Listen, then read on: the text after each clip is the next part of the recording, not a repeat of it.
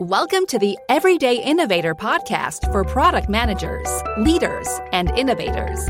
Your host is Chad McAllister, helping you become a product master. Listen and get ready for higher performance, for the doctor is in.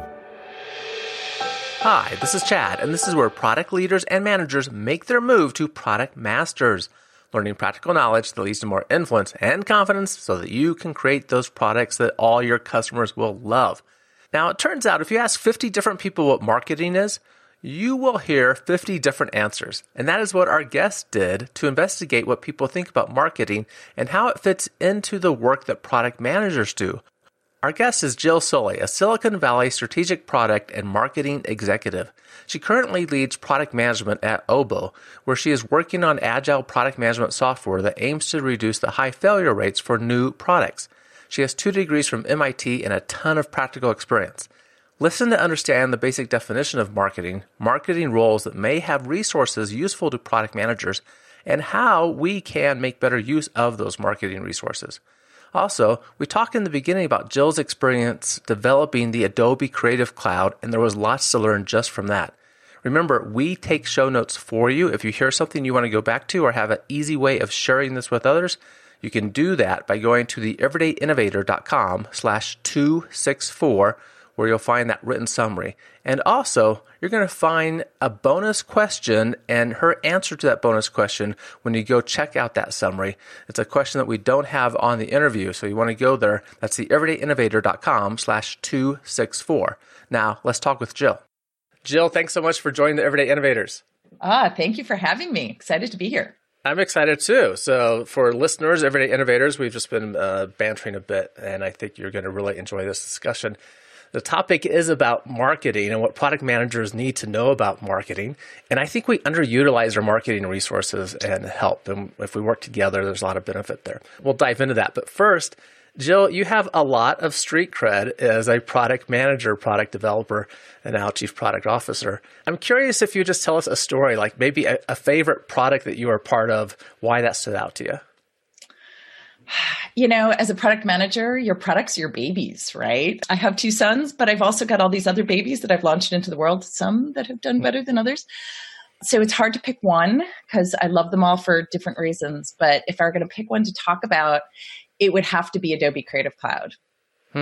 And the reason I would pick that one is because it really was transformational. Like, it wasn't just a cool thing that I built with the team, but it was transformational for the company, for the customers, and frankly, for me personally. Adobe Creative Suite was Adobe's mature cash cow business, more than half the business, right? I mean, it was huge, but it was mature. And there were a lot of things we couldn't do at the time, a lot of problems we couldn't solve because we just had these boxes, right? And we could only do the stuff that fit in the boxes. But of course, our customers' workflows went beyond the boxes. So that project, it transformed Adobe's mature shrink wrap business to services and subscriptions. It drove significant new growth for the company, and it enabled us to create new value for customers. At the same time, sort of personally, it was a huge change for me in that I'd been working on these much smaller seed projects. And here I was working on this transformational project that most of the company was working on, and I had a leadership role in it. And as well, I had been working part-time. I had young kids at home. I had toddlers. And it was pretty huge for me because my manager came to me and said, we're actually going to invest in this. We're going to put 2 feet in. We're going to build this thing. And I want you to come and lead this project, but you got to do it. You got to be all in. And I did. And to this day, I'm glad I did.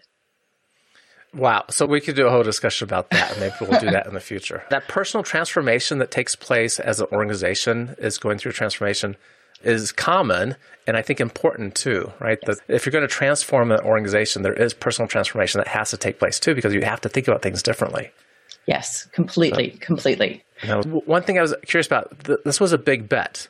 And anyone listening to this right now would probably be thinking, wow, that was a huge change in the business model. Would this work for Adobe or not, right? Moving from we're selling software, client sort of software model to a SaaS model. Man, is this going to work or not? What were the steps taken to build up confidence that this was the right direction? Well, it's interesting that you ask that because there were all these other companies looking at Adobe and watching this at the time, right? In addition to all of us at the company. But what people forget, you sort of rewrite the narrative as time goes on. There was a big project before Creative Cloud called CS Live. And nobody remembers the CS Live thing. At the time, actually, I'm not even sure our customers, many of them even realized this thing existed. But the reality is before we made that big bet, we did a kind of half step. We kind of dipped a toe in the water and it completely failed. And that was precisely why it failed, because we weren't both feet in. Basically, in the version before Creative Cloud, in the prior version of Creative Suite, which was a suite of products that shipped every 2 years, we released several services that tied into the products, right? So we shipped these shrink wrap products. They had some buttons in them that linked to these services. And it was a total dismal failure. And it wasn't a failure because those services were bad, but it was a failure because the model was completely wrong, right? The go-to-market model for them was wrong. The integration was wrong. Like the customers didn't find out about them. They didn't discover them, the whole process, right? And it's one of my prime examples for why I wrote Beyond Product, right? I'm here today because you invited me here, because this book that we as product managers, we build products. Most products fail. And very often it's not because they're necessarily bad products, but it's because we don't do the right things from a go-to-market perspective. Right. Yeah. All kinds of things happen along the way, right? We miss the customer value. And I do remember some email message about CS Live a long time ago and going, why do I need this? Right. I'm happy with my Adobe Suite products. Why do I need this? I'm not truly the creative market, right, for Adobe Suite. I dabble with things that I need to get done at times, right? Yeah. So having said that, now when the whole change came to the SaaS model, I looked at that a little bit like, gosh, you're mucking with the products that I know that I like. But I was really glad from a business perspective, right? If I put my coaching hat on, like you kind of burn the bridges in a sense that, no, this is the future of how you're going to get your products and it's going to be better. And we can make things better for you all the time, right? Yeah. And kind of that burning the bridges, right? You wouldn't burn the bridges without some confidence knowing it was going to work. And that's why I asked the question, what were the steps along the way that got you there? Yeah. Well, and it was a definite risk, right? From a market perspective, right? Adobe's a public company and there was expected revenue growth every quarter. And kudos to Mark Garrett, who was the CFO at the time, because he had to set up the expectations and manage that with the street, which was probably one of the hardest parts. I mean, that was one of the risky parts. And we didn't know what was going to happen. I mean, there were models and the whole bit of what was likely to happen and all the different scenarios. And customers said, we don't want this, right? We don't want to pay forever for something instead of paying once, right? There was a lot of resistance. I mean, there were so many reasons to be nervous about it, which is common with, innovation. But at the end of the day, the adoption was quicker and higher than we expected, which of course had revenue impacts, right? Because in that first version, they could buy it outright or they could subscribe. But it ended up because the customers did that and we were successful, there was all this new value that we could now provide to the customer. The onus was then on Adobe to prove it, which is a lot of work, but kudos. Adobe, I think, has done a great job with it. Yeah, excellent. Thanks for sharing that story. So much more to talk about, but I'm really eager to talk about marketing because it ties into so much with your current book, Beyond Product. Let's make sure we get a definition of what marketing is here. How do you describe marketing? Okay. Well, there's marketing and there's product marketing, which is often the part of marketing that's particularly relevant to products. So we'll sort of talk about both. So I interviewed about 50 people for this book, and I can't tell you how many different definitions of marketing I got. Probably at least 50. Exactly. I mean, it's sort of or maybe not misunderstood, but everyone, depending on your lens, has a different definition. The overriding definition that I like for marketing is it's the two-way communication between your company and your market. And so what I mean by that is if you're trained classically in marketing, right, you probably learned about the 4 Ps, product, price, promotion, and placement. And now I think there are 7 Ps or 11 Ps or who knows. But the point is today we often think about product and marketing as very separate. But you'll notice that product is the first one of those. And the point is that those are really the 4 touch points, right? The 4 core touch points with customers. where customers interact with your company, right? Mm-hmm. They interact with the product, right? It's where they find out about the product. It's how they buy, they buy and what's that experience with the product, right? All of those are critical to your overall picture, your overall customer experience. And that is paramount to, the success of your product or your business. When I think about product marketing, and as I said, that's really the piece of the part of marketing, right? Marketing includes corporate communications, right? Includes PR and so forth. Product marketing specifically I think of it as connecting your product with your market and your market with your product. So in a startup, product marketing and marketing are pretty much the same thing because your company is your product and your product is your company. But in a larger company, then there's corporate marketing and stuff that's way beyond you that you don't really touch, but that sort of flows down into whatever you do. The reason that product marketing and marketing in general, I think, are important for product people to understand is because most new products fail, right? Something like 80% of new products fail. I've looked at multiple different studies and all the numbers sort of circle right around there. Mm-hmm. And the number one reason is not because of bad products, but because they weren't able to find and connect with the market. Fundamental thing we have to do. On the 4 Ps aspect of marketing, right? There are other models. It's been extended to the 7 Ps. There's the 5 Cs, which emphasize a customer perspective. And that's why 7 Ps got extended too. And I always think, well, product is the customer, right? If we're developing a product, we're developing it for someone. That means we have to have insight about the customer. Can you just address where marketing communications, Marcom, falls into marketing? Because at least in the past, I had this thought, and I suspect listeners might have this thought too, that marketing is Marcom. So Marcom is a piece of marketing, right? There are lots of different pieces. And this is why everyone has a different sort of definition, I think, of marketing. It depends on your experience, right? It depends on how you've interacted.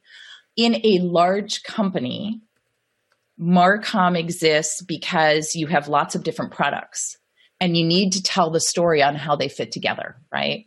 What is your brand? What is your story? Why are you bringing all of these different products to market that seemingly are different products? At one point, I led marketing for Freshworks, which now has many products. At the time, we had 3 main products, right? A customer support product and an IT service desk and a CRM, right? A sales CRM product. Well, how did they relate to each other? And why does it matter, right? But whether it's at the Marcom level or the product marketing level, it should be, to your point, all about the customer, right? And sometimes those customers are different, right? Selling CRM, you sell to a different customer than your customer support product, which is why you've got these different levels of marketing and the story needs to tie together. But you're right, it should all come back and all tie to understanding that customer, right? At the end of the day, all of the problems that I see with marketing, they all come back to a case of missing the fundamentals, right? And what I see very commonly is one of the sort of several, there are a few key problems that I see, common pitfalls, if you will. But a big one is that lack of focus on a very targeted customer, a very targeted market. And that's where all these other problems come from.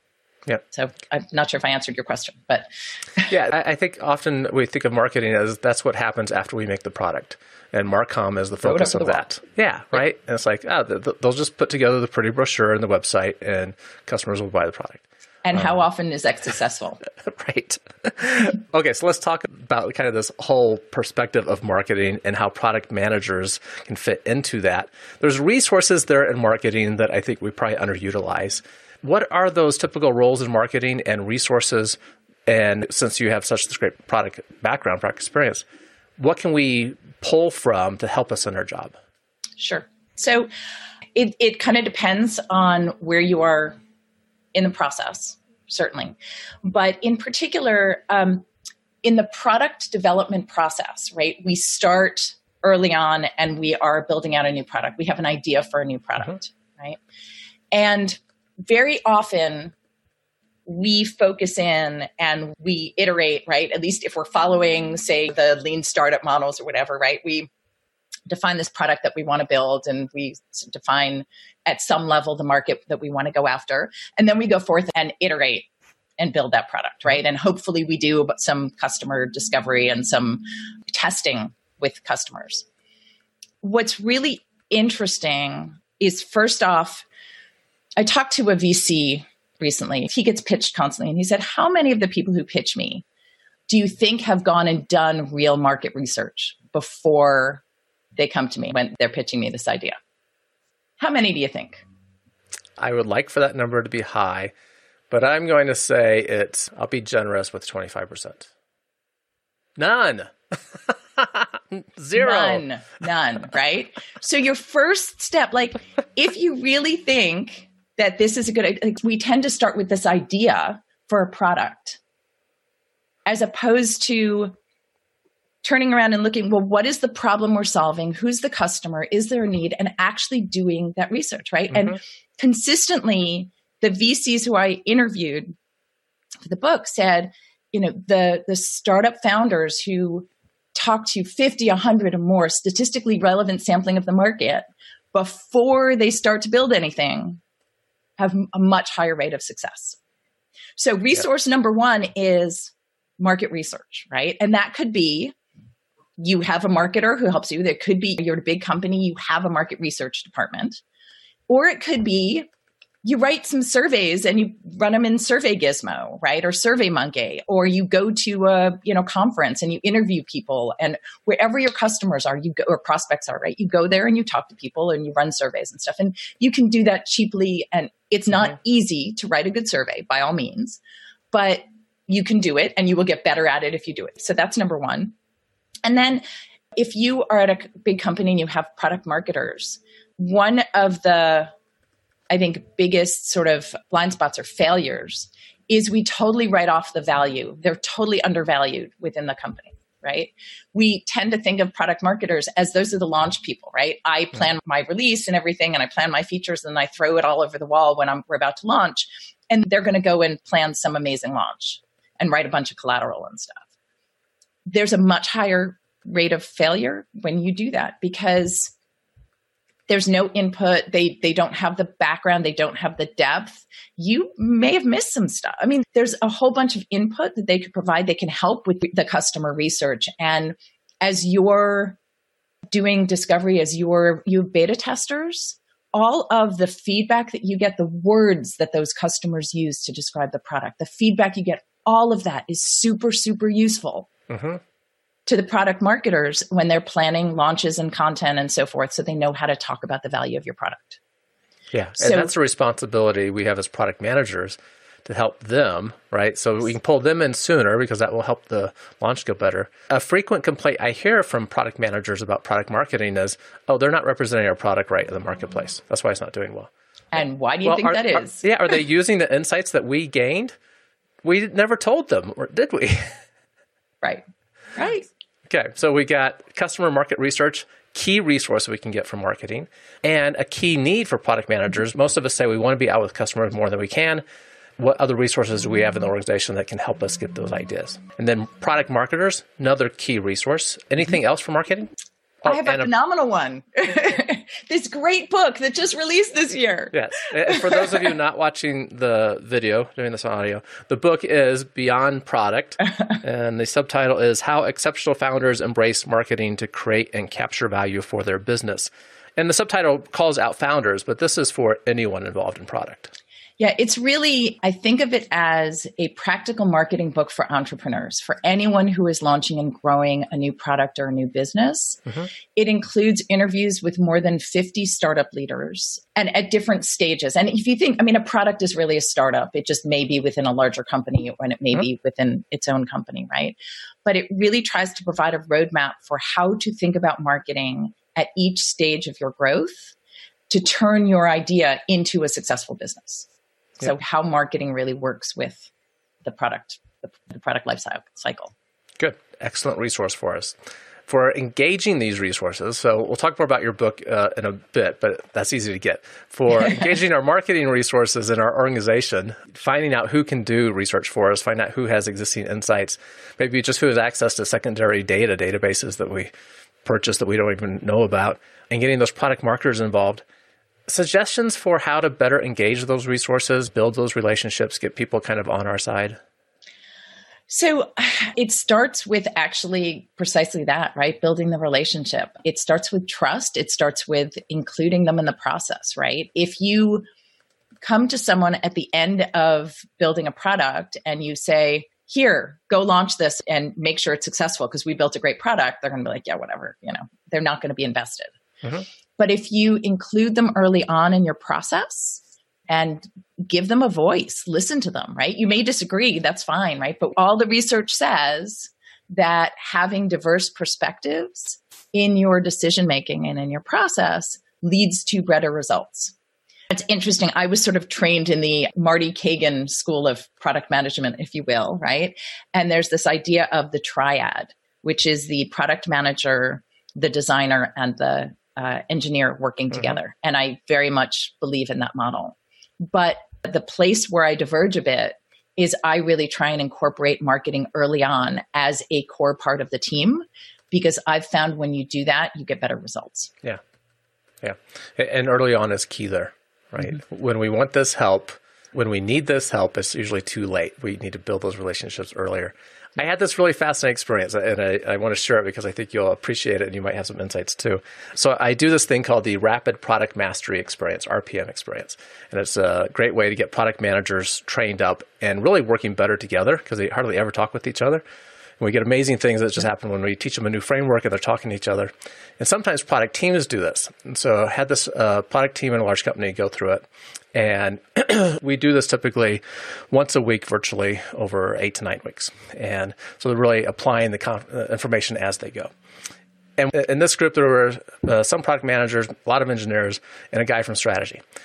And the product managers kept having these questions that come up like, well, if we only knew that about our customers, right, how could we figure that out? And occasionally the strategy guy would go, well, we might have data on that, right? And we would have another meeting, and the strategy person will say, well, yeah, we did some research on that last year, right? And it wasn't until really at the end that the strategy person, I think because of a comfort level, because he's talking to people he doesn't usually talk to, was at the point he could say, oh, I can share that with you, right? It took a while to just kind of build that trust. And he had that from strategy. I don't know if marketing actually did the research. I don't know where the data came from, but it was available. Yep. And there just need to be that trust build up to say, oh, okay, you have a reason for having that, and I can see how that would help you. Yeah. Even in large companies, you often end up so siloed that probably different business units, different product teams, different marketing teams, strategy team have all different data and different learnings that just doesn't get shared. Mm-hmm. Sometimes maybe it's intentional, but often I don't think it is. It's just the nature of the siloed beast. Right. Yeah. And a lot of it is connecting the dots. If we can do that, we can do a better job creating products that customers love. Yeah. It's interesting because I sometimes mentor particularly young women, young product managers and stuff. Mm-hmm. And one of the pieces of advice that I give them is that as you grow in your career, you're going to be expected to be strategic, right? What does that mean? And one of the ways to start early is being strategic. Part of this, it's just having a bigger picture view, right? And you get very siloed, especially when you're sort of early in your career, you're very siloed in what you do. And so I encourage them to invite people from other parts of the company to coffee. Just talk with them and ask them about what they do. Mm-hmm. And it will grow their perspective on the larger what the company does. Yeah, it's such a good recommendation. And it not only builds their perspective, it builds their network, right? As they're moving into a more strategic role, now they have people that can help them. Completely. Yep. Really good. Okay, so many more questions I want to ask, but I'm going to leave it for the book to provide answers. As listeners know, I love innovation quotes. A few people do listen to this podcast just for the innovation quote. Hopefully they listen to the other material too, but we do like them. So what did you bring for us and why did you choose that one? Okay, so my quote is from Aaron Levy, the CEO of Box. Yes. And he tweeted out this quote, "Innovation is hard because solving problems people didn't know they had and building something no one needs look identical at first." Now, it's interesting. So my expectation is people probably interpret this wrongly, I think. Right. So I picked this quote because I choose really hard problems to go after. I had breakfast with a friend of mine the other day who looked at me. He's like, why do you pick such hard things, right? New categories, places where the customer doesn't yet realize that there is a problem. But that's really where innovation happens, right? It's when you sort of realize that there is an opportunity to really significantly improve something for a customer. It may end up being a fool's errand, but if it's not, and if you can figure it out, it's huge, right? Huge and impactful. Where I think people sometimes interpret a quote like this wrong is there's that Steve Jobs school of product thinking, right? I know better, and so I'm just going to trust my gut. Don't ask your customers. They don't know what they want. Right. And sometimes if you ask the customer, do you need, they won't say yes. They won't be able to tell you what they need. But let's be real. Apple has a huge market research department, right? You can't get at that direct question directly, but you can get at other answers that help paint a picture. And I can give you an example. This was just prior to Creative Cloud, when I worked on Creative Cloud at Adobe. If you go back to before iPads, right? The iPad was new. And we looked at that iPad, right? Our customers were designers, and we said, there's an opportunity here, right? All of our customers carry around Moleskine journals, and they all sketch in their Moleskine journals. And very often then they take that and they want to do something with it. So they get to their office and they have to resketch it or make a scan of it. And right, they go through all of these hoops in order to get that into Photoshop or Illustrator or whatever. And we did a bunch of interviews. And sure, to a person, they all said, I don't want to sketch on that. I love my Moleskine. I love the feel of it. I love this thing. But they all described this crazy time-consuming process of redoing what they'd already done. Mm-hmm. And sure enough, right, the technology has eventually gotten that we got those drawing apps to a place where I was giving a talk and I was actually telling this story. And in the back corner, I saw a guy who's a designer sketching on an iPad while I was talking, right? And so, yeah, you can't necessarily ask the customer, what do you want? But if you're creative and smart, you can you can get data to support or refute your opportunity. Yeah, it's a really good point. Yeah, Steve Jobs gets held up a lot for that quote. And the similar one that gets attributed to Henry Ford is if I asked customers what they want, they would have said a faster horse, which he never said, but it's a great line nonetheless. Yeah. But if we would have studied customers and how they were using their horses and what they were trying to accomplish with their horses, we would have found a segment that would have said, I need to do some different things. I really need to get from here to there faster than I can today. And we would have learned more. So not asking customers to solve the problem for us, but understanding their problem is where insights come from. So thanks for sharing that quote with us. That's really good. Okay, for listeners that do want to find out about your book and about you, how can they do that? So jillsoley.com, JILLSOLEY.com is probably the best place. You can find information about the book there. You can also go to obo.pm, which is also where I am building products for product managers. So if you're curious, go check that out as well. Excellent. I will make sure those links are in the show notes, make it easy for everyone to find. Jill, really appreciate the information, appreciate the time. Marketing has good resources for us, and we need to use them better. And thanks for helping us with that. Anytime. Thank you. Thanks again for listening to The Everyday Innovator. This is where product leaders and managers make their move to become product masters, learning practical knowledge that leads to more influence and confidence so that you can create products your customers will love. Find the written summary of that discussion with Jill and that special bonus question that you will only find in the written summary, and that's at theeverydayinnovator.com/264. Keep innovating.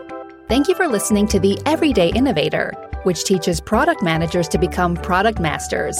For more resources, please visit theeverydayinnovator.com.